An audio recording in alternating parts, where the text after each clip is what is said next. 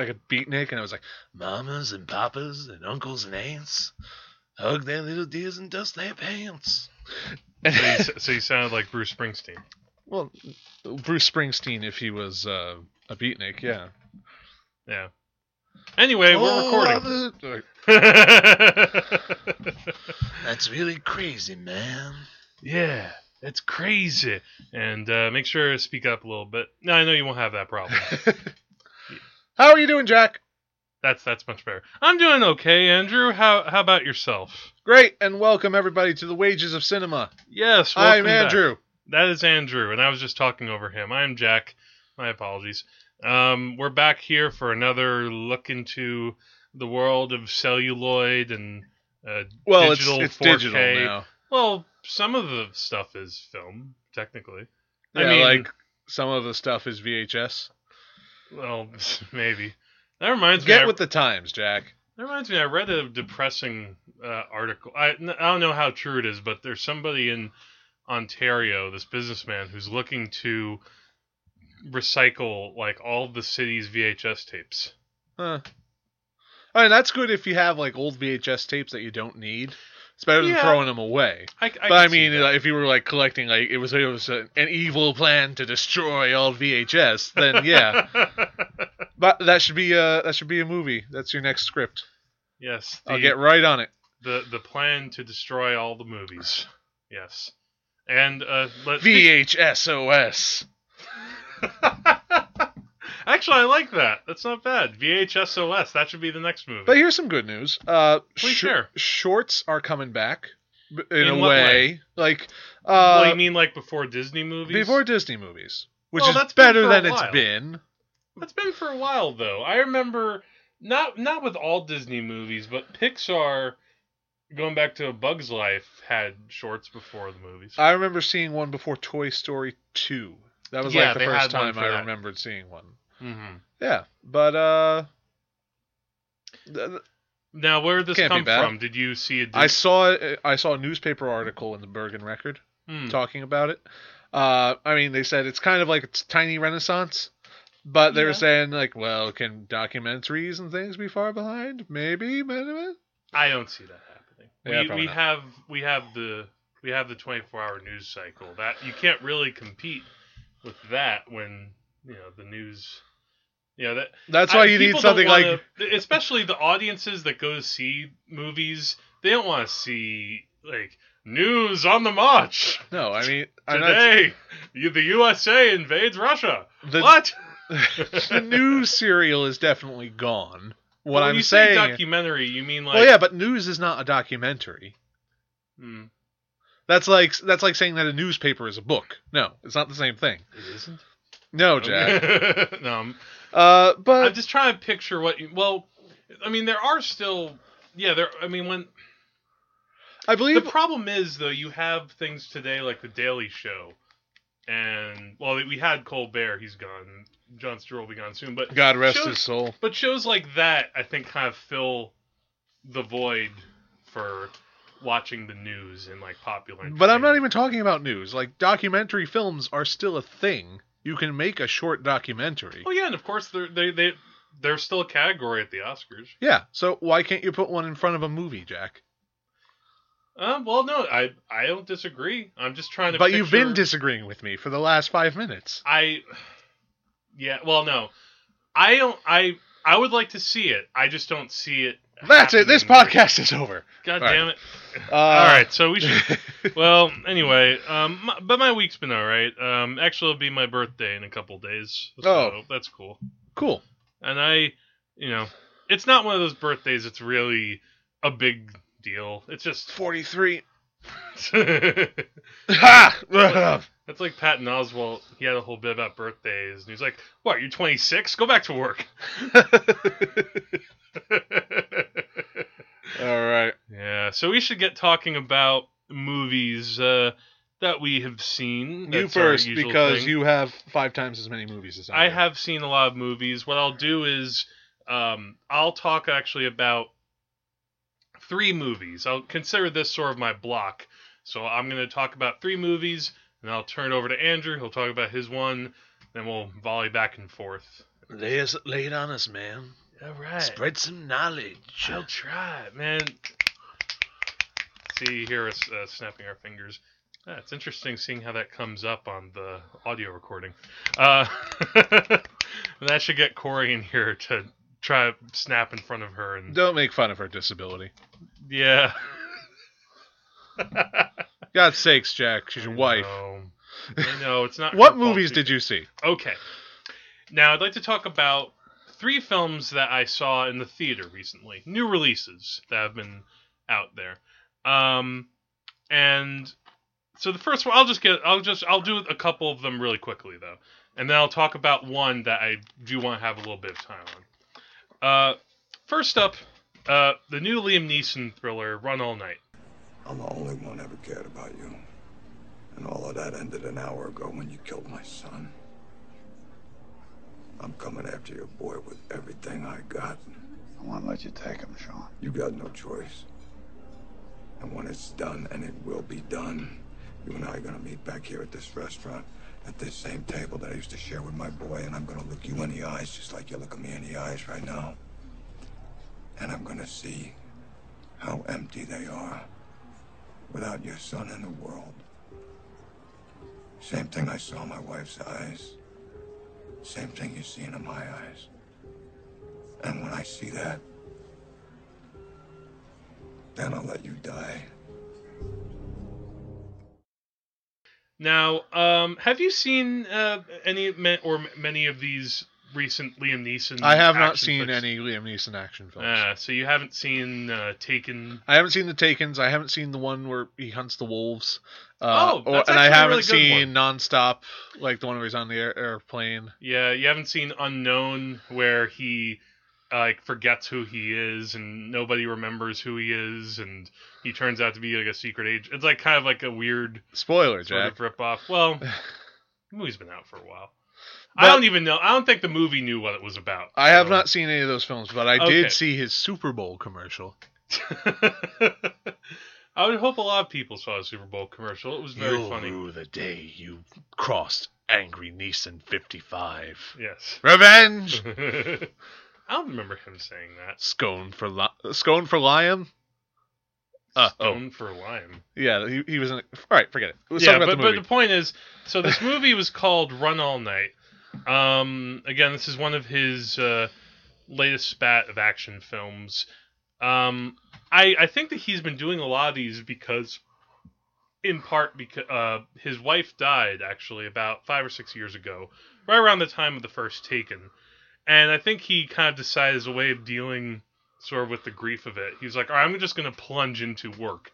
I'm going to take whatever they offer me. And that's how you get... Not healthy, but thank you. That's how we get Liam Neeson playing Zeus in Clash of the Titans.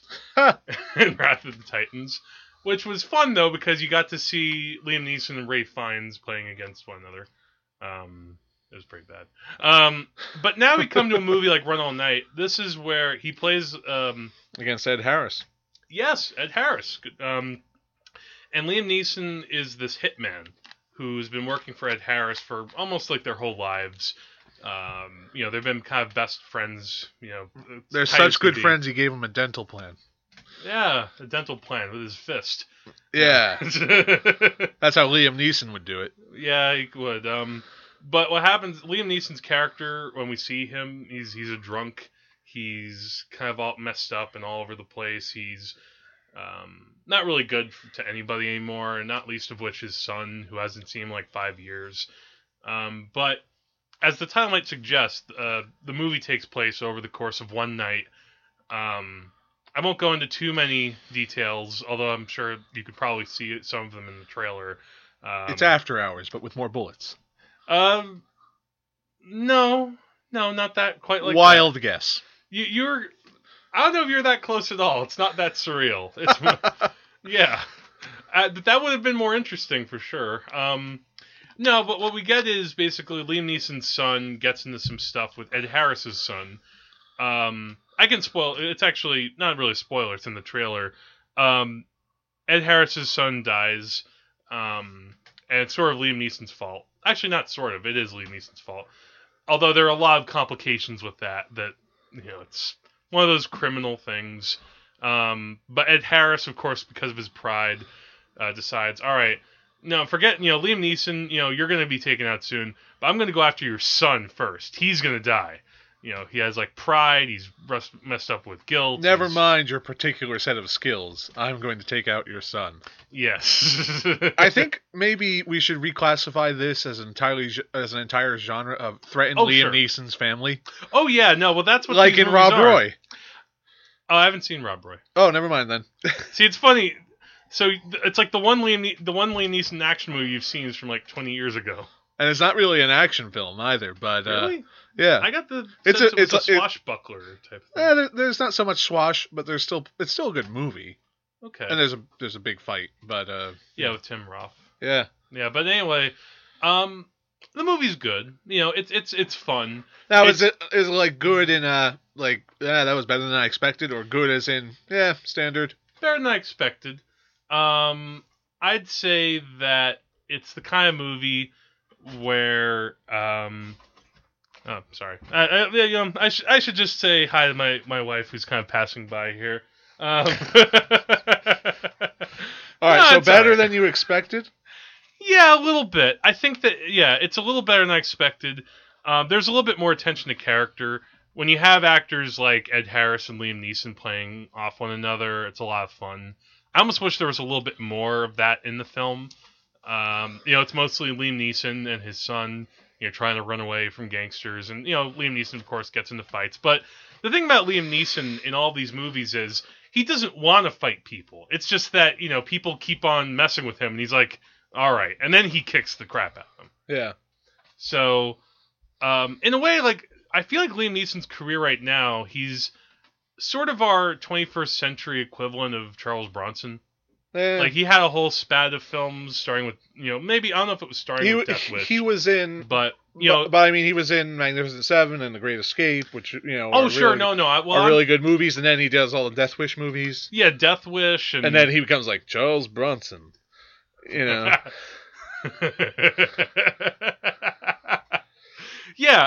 he was the original guy where it's like, you mess with my family and you're gonna die. He has that voice. Oh, and he was in the Dirty Dozen.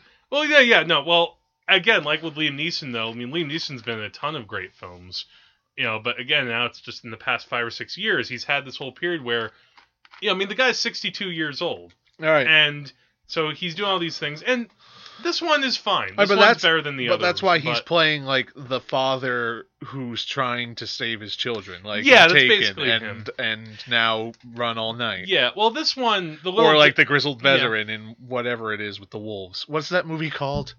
The Grey. You just said it. No, earlier. I didn't say The Grey. I was talking about it, but I didn't know the title. The Grey. Yeah, so he's always the grizzled veteran or the father. Or the A-Team.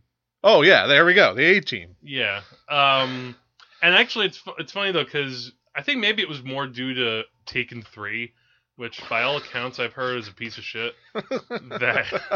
I remember when Taken came out and we were like, Liam Neeson in an action movie, and then everyone was like, yeah, it's surprisringly good. And then the sequels started coming. Yeah, it's almost like... And it's kind of like in Last Action Hero, where Arnold Schwarzenegger is, in his movies, and for every sequel, it's another distant relative of his gets killed, and it's and Art Carney is his second cousin, and it's they killed my second cousin. Now I'm gonna kill them. Yeah.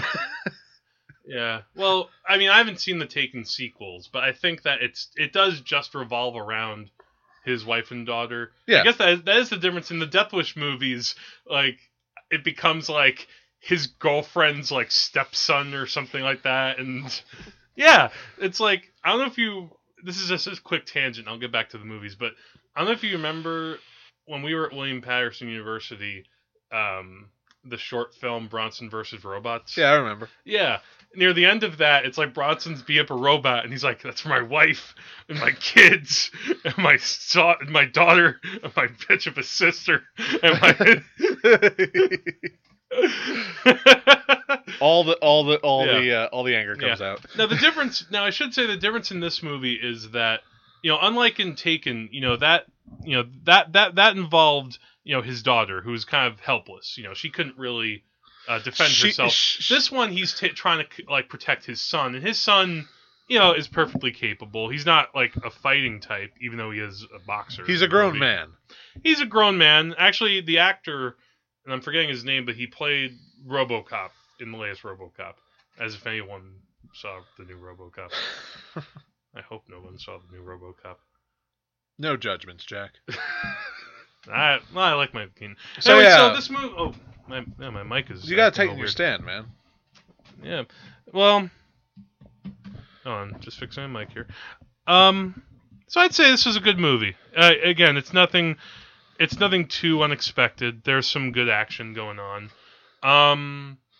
It's not if you're a fan of these Neeson action movies. I mean, you could see it for pretty cheap, or you can wait to rent it. Or you could just go see Snowpiercer instead.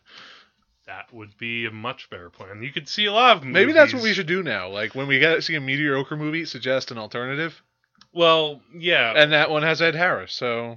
That's true. Yeah. We'll save that one for the next podcast, yeah. Though. All right, so Run All Night. You have a bunch of others you want to group in? Okay, so I'm going to keep going. Now, this one I'll do much quicker. I saw this horror movie, The Lazarus Effect. Right. This movie is... okay.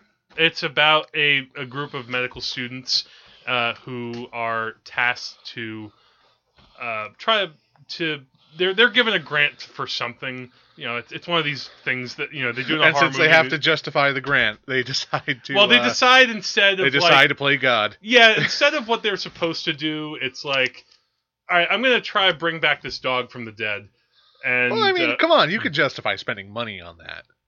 Well, they do it. Well, they I don't know what academic life is like, okay? But I'm pretty sure that if you say, we brought a dog back to life, and they're like, okay, you can have more money. Yeah, that's the unrealistic thing, like, in this movie, and I'm sure in other horror movies, where they bring back the dog from the dead, and then, like, their superior dog from the dead, too.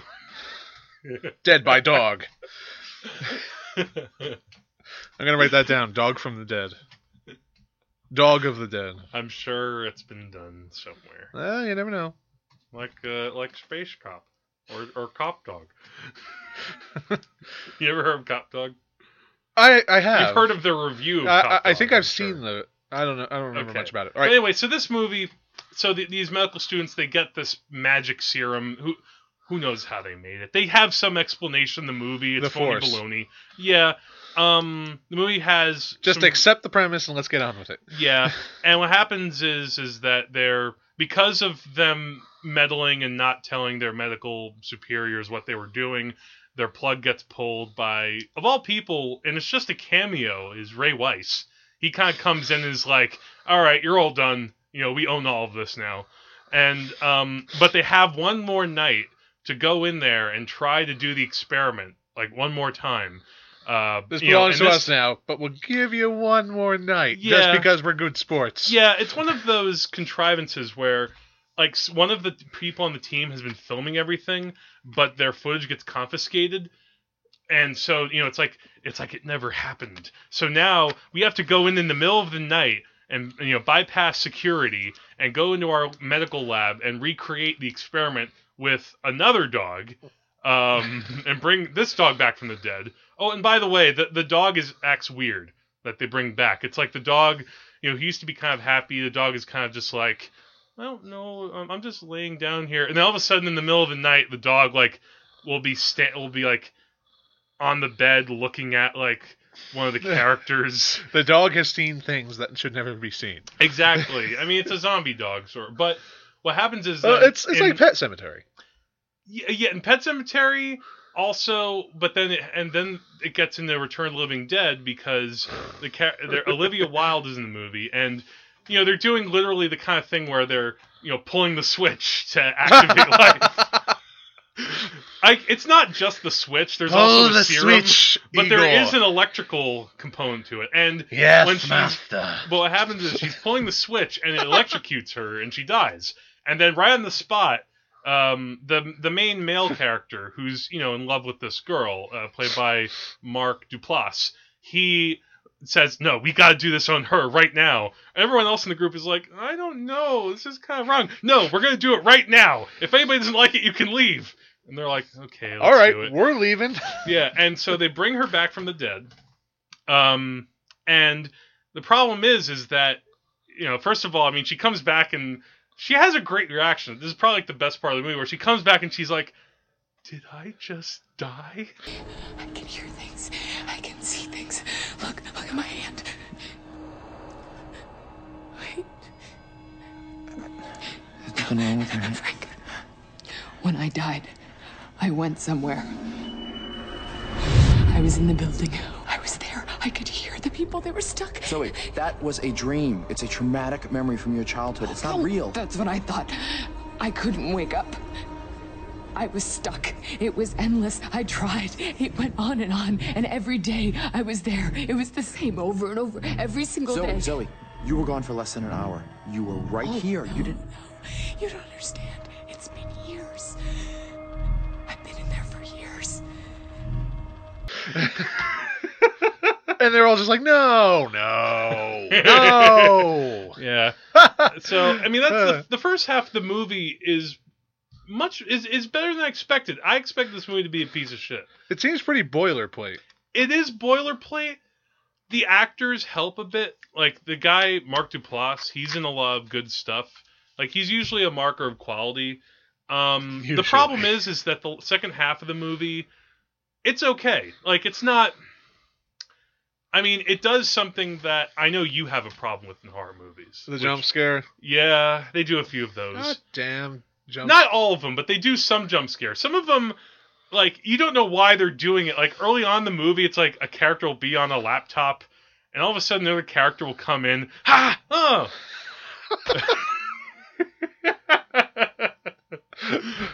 It should have just been like, he should have been on his laptop just typing, and he's like, oh, let's see if I can find the ghost in this picture. I have to examine it very closely and turn up my speakers. Yeah. Like, ah! Mm-hmm. But what happens is, so in the second half, Olivia Wilde, she's the woman who gets risen back from the dead. She's obviously freaked out. And what happens is that she's early on in the movie, she has these nightmares, and she now, like, when she's come back from the dead, and she tells everybody, no, you don't understand. I've been away for years. And like, she's kind of been in, like, I guess she thinks she's been in hell. And then she starts killing everybody off. Which I would say that's a spoiler, but you know what's coming. The trailer shows you everything. Yeah. It's one of those bad trailers. And yet, like the trailer for Apollo 18. Oh, yeah. Well, that trailer lied. That's something we got to talk about later. But the point is, so just wrapping it up, the cast makes up for a lot of what's good in the movie. Also, Donald Glover's in the cast. I like him a bit. The actor who played Quicksilver in X-Men: Days of Future Past, he's on the team. He's pretty good. So you have good people in the cast bringing up material that's kind of just okay. It is what it is. It's a movie that kind of comes in and comes out, grabs the money, runs away. I don't know if it was quite as successful. Then you say, "Hey, that's movies. my money. Come back, you thief." Yeah, it's a little. The problem is, like I said, it's a little too familiar with other stuff. Like you mentioned, Pet Sematary. You can also bring up Reanimator. Yeah. I mentioned Return of the Living Dead Part 3.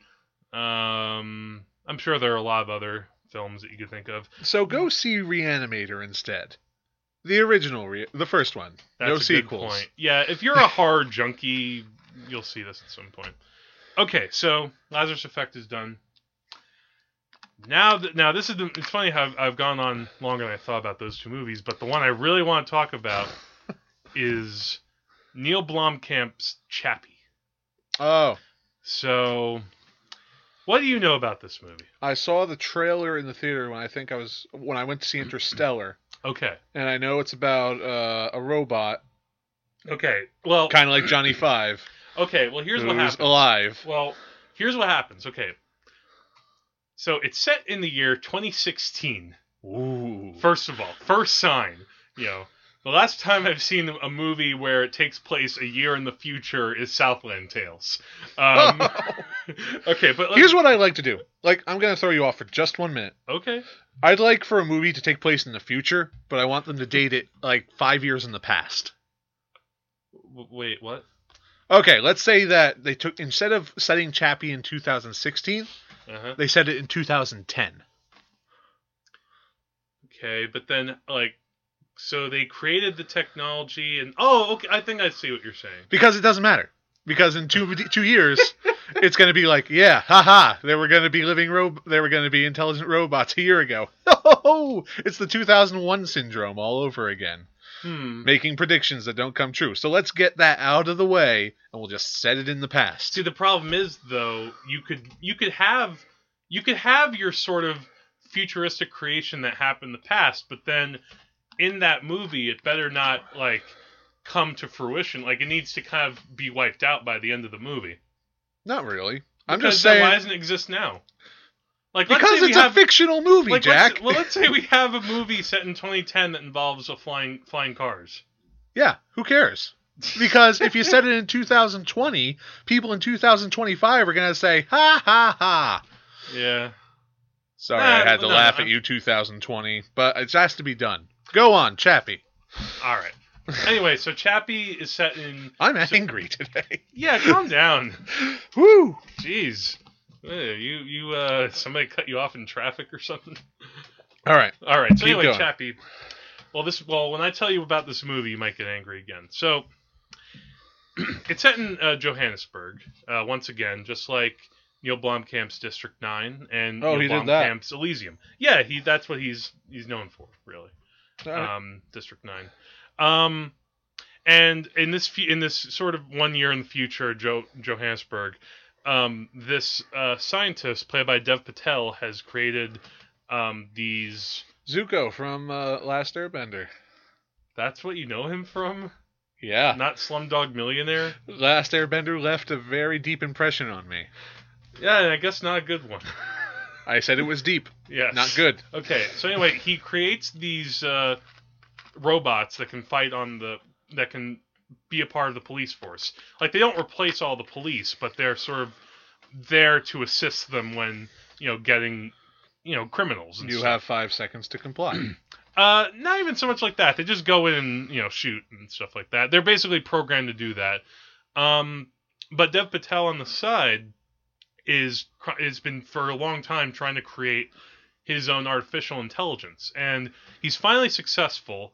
And, at first he goes to, he's part of sort of a techno police force. Like, he's not a cop. He's a scientist. And also Hugh Jackman is there, and I'll get to him in a minute. You think you're angry. Wait till I get to Hugh Jackman. But he goes to Sigourney Weaver, who's his boss, and he asks him, okay, look, I've created sentient life. You know what this means? Like, it can create, like, art. It can do things. And she's like, you mean to tell... You're coming to me, to someone who creates robots for the cops, and says that you created artificial intelligence that can write poetry? It is a bit of a stretch. Well, man, this script. Okay, yeah, but I see what you're getting at. Like, I created an artificial brain. You created artificial life, and you're blowing it off like, oh, please, we don't do that here. Get out of here. Like, you could use that for something. All right, but anyway. But now we get into the actual story. So while this is happening with Dev Patel, he basically decides, all right, there was this one robot that got like kind of blown away almost. Not completely, but it was damaged really badly in a fight with some gangsters. And so he decides, all right, I'm going to use this as my test subject. I'm going to put my data chip with this artificial life into this robot and, try to see if I can make it work. And he sort of steals the robot from the base, and he's going to bring it home with him. While this is happening, cut to these 3 gangsters, gangsters is being polite. They're basically street thugs.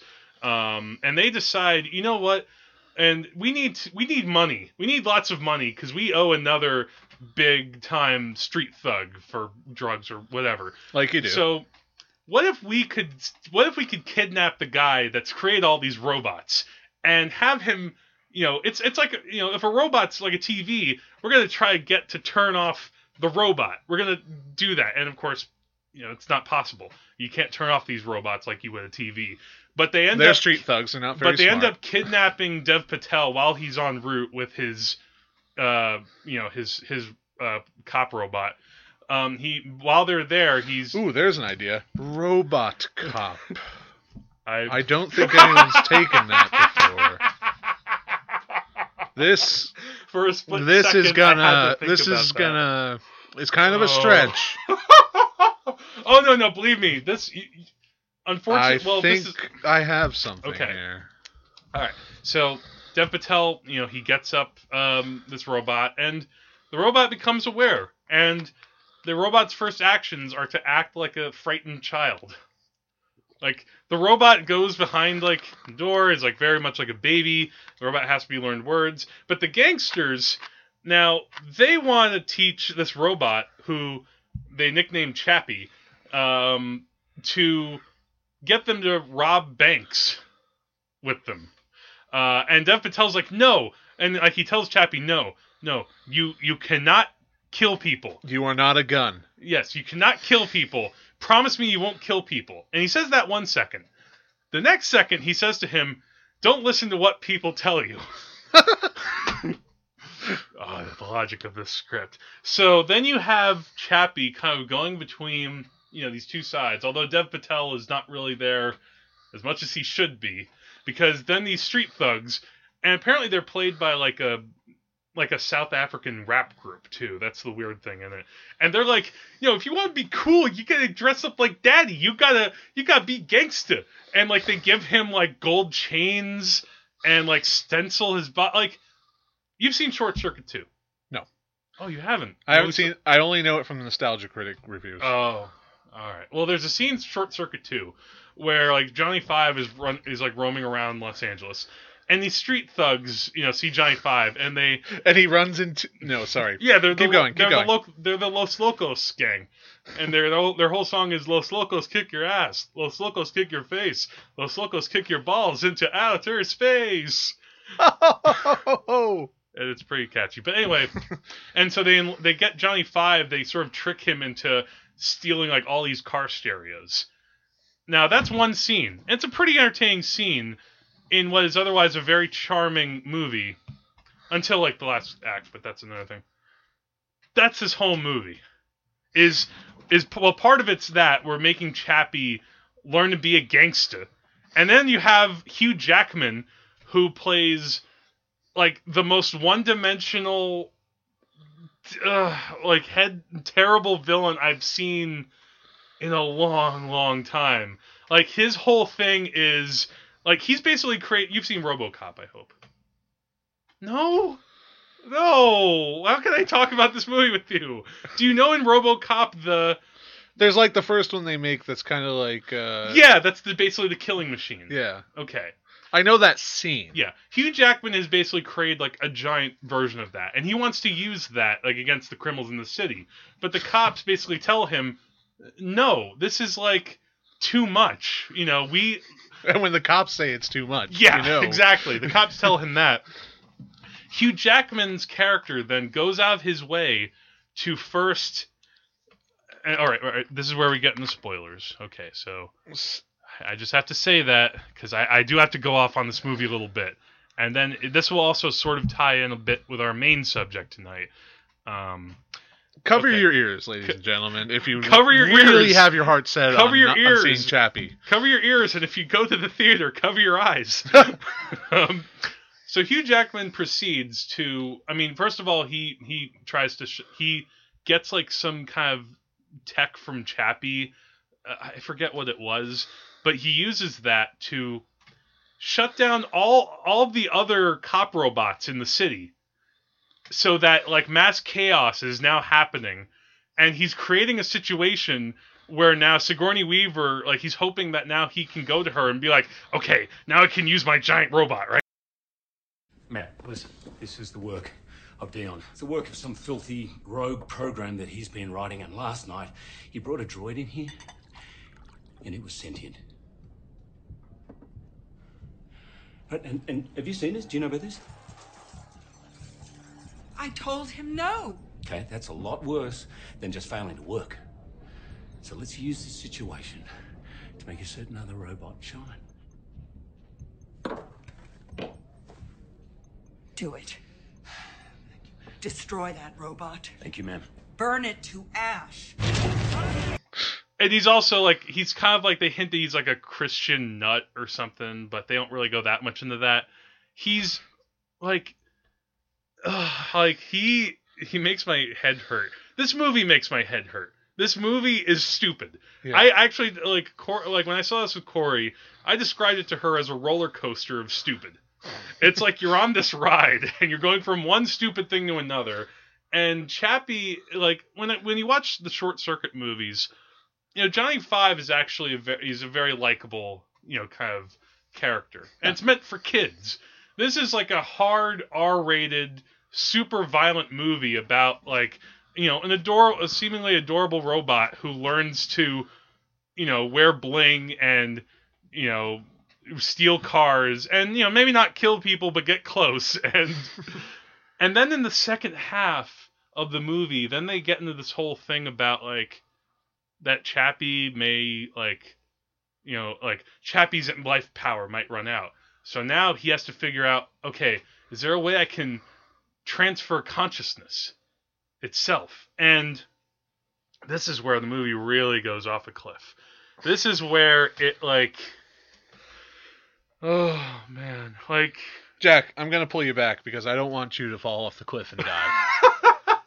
Well, the reason I mentioned the main subject, and again, we're going to talk about this later, but the movie, in a way, it's interesting that Neil Blomkamp now has, I don't know if you've read the news, but he's going to make the next Alien movie. And he's actually involved, like, he sort of got Sigourney Weaver involved as well to star in it as Ripley. And now I don't know what all the details of the story are. Presumably, they may actually completely disregard the third and fourth films, and it'll make a direct sequel to Aliens. It's not a bad decision. It's an interesting decision. I don't think Alien 3 and 4 are as bad as people say they are. I actually don't think they're that bad. They're obviously not as good as the first two, but they have some interesting qualities. But the thing is, the reason I bring up Alien is also, watching this movie, I have not felt so frustrated with like a major released science fiction movie since Prometheus. It's the kind of movie where you get so many questions moment to moment. Like there are some movies that you go and see them and then you're still enjoying it. You're wrapped up sort of in the story. You don't ask the questions You until don't ask later. the questions until later. This is a movie where I was asking questions while the scenes were happening. Yes. And wondering, wait a minute, why would he do that? Wait, why is that happening? No, wait, no, you can't do that. No, you just set this up a minute ago. You can't suddenly change it. Wait, so how is this? So yeah, that's where and that Prometheus had some of that problem. In a way, Chappie has even more than Prometheus, which is saying something. Like this script is a mess, and it's a shame because they put a lot of work into the special effects.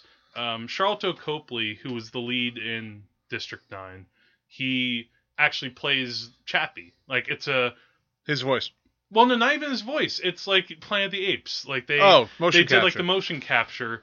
He plays the robot too, and and that's fascinating in of itself because watching the movie you think that you're just seeing this robot on screen, but it's actually CGI, and that's impressive.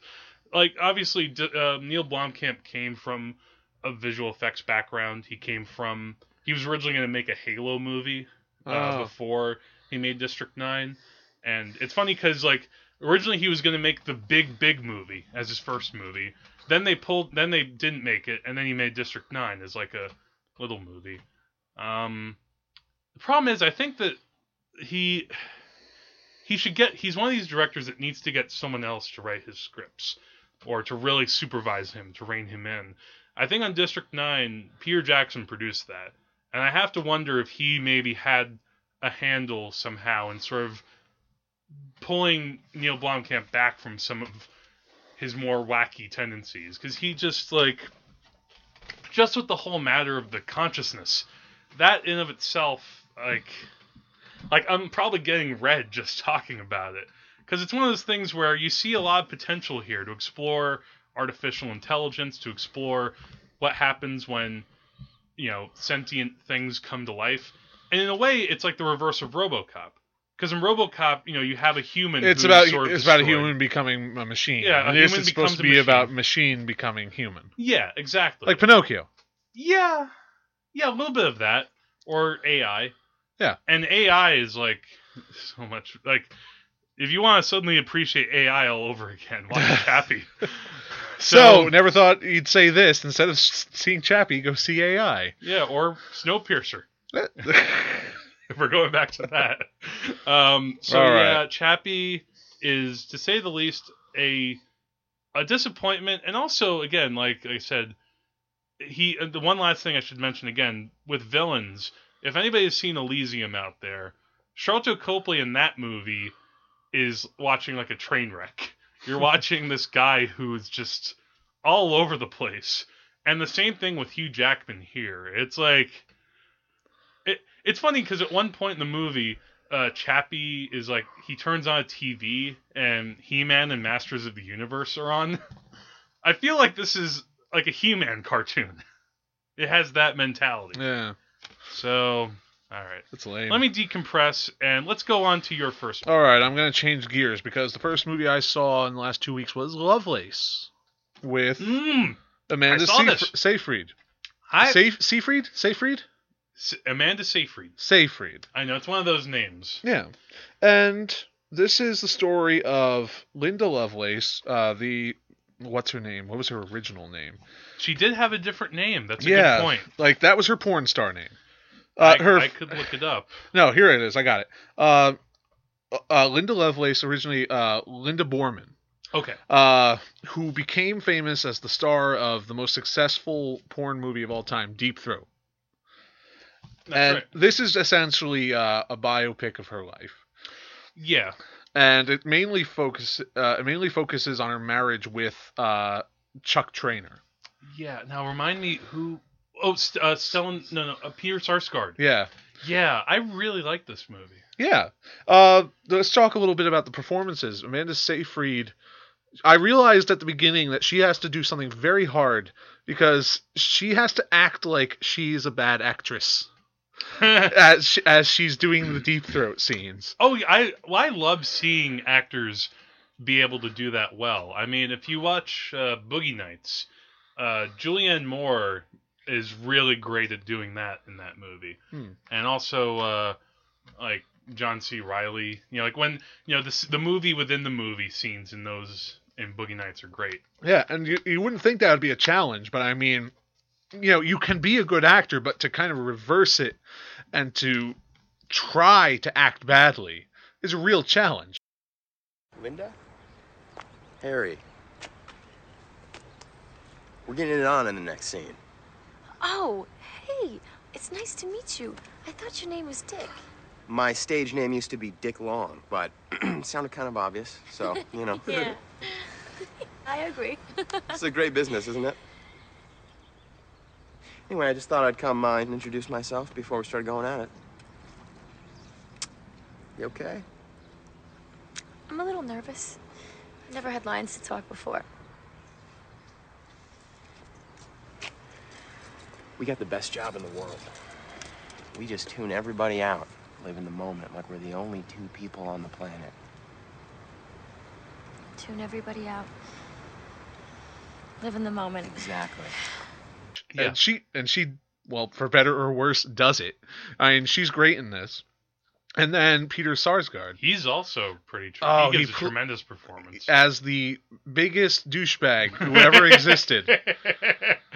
An abusive douchebag. Yeah, and oh man, I just remember him so well because this is based on. I haven't seen this movie in a little while, but I'm suddenly getting like a flood of images of him in the movie. Yeah, I mean, Linda Borman and he get married, and instantly he starts out very charming, like a lot of abusive husbands do in real life, and then once they're married, it really they reveal the the abusive side of their nature, and he's so narcissistic and invested in himself. It's really more about he makes it more about him. Yeah, it's like the thing about this movie is that whoever made this movie clearly saw the film Star 80.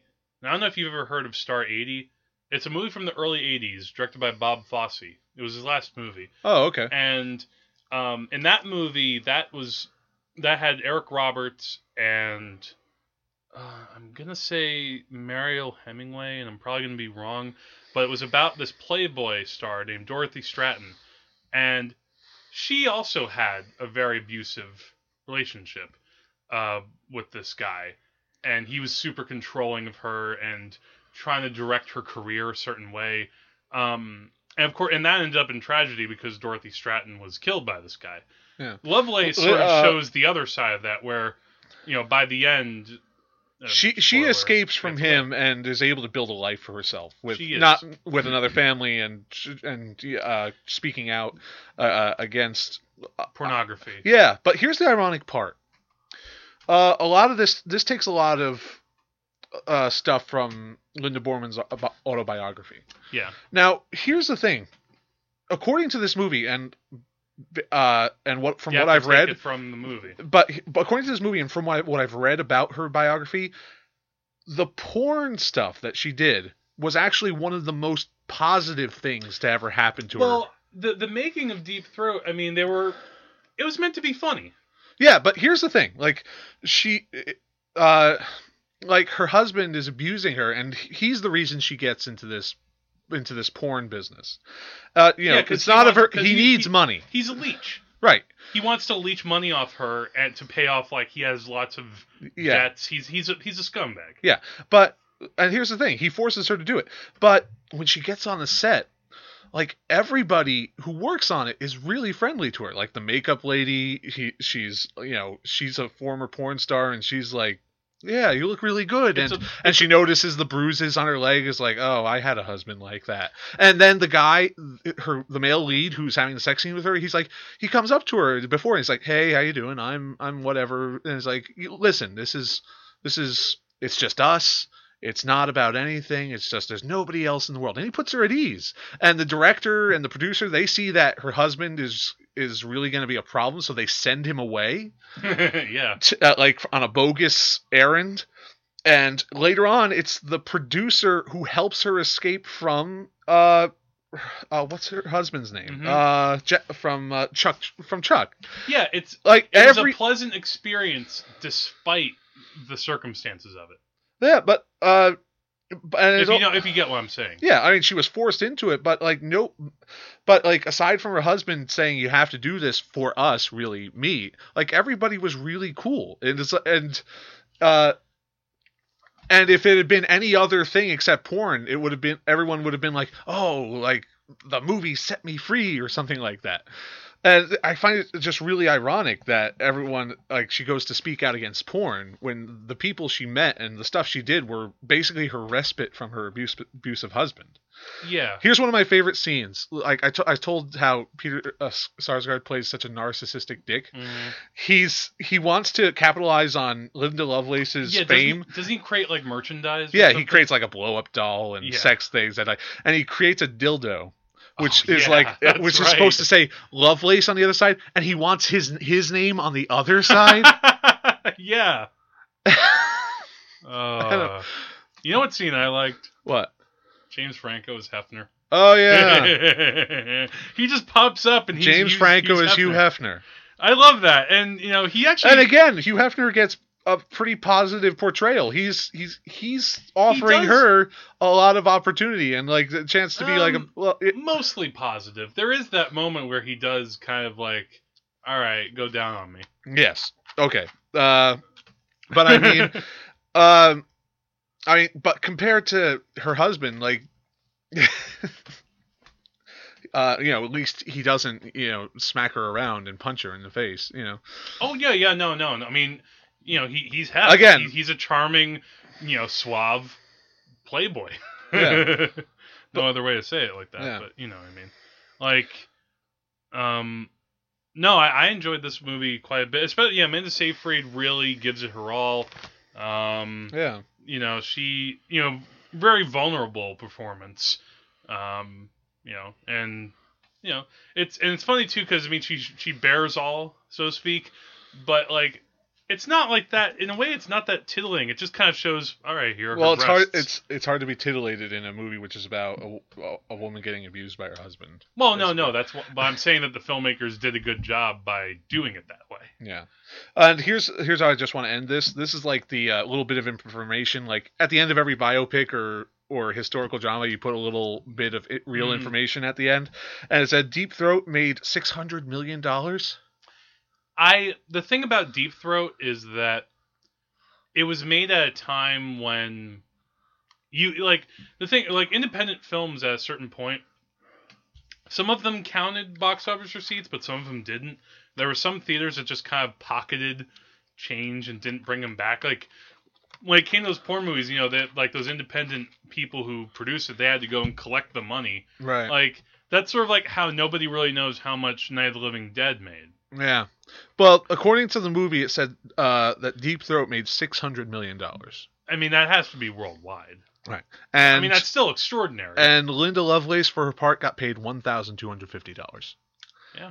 Which is, I mean, that's the movie, but still makes you think. Yeah. I would say that, again, the thing about this movie is that I called it one of the best feminist films of the year when I saw it. It has kind of a feminist take on the subject in a way, because it's very much woman positive. I'd disagree, but but it's still an excellent film.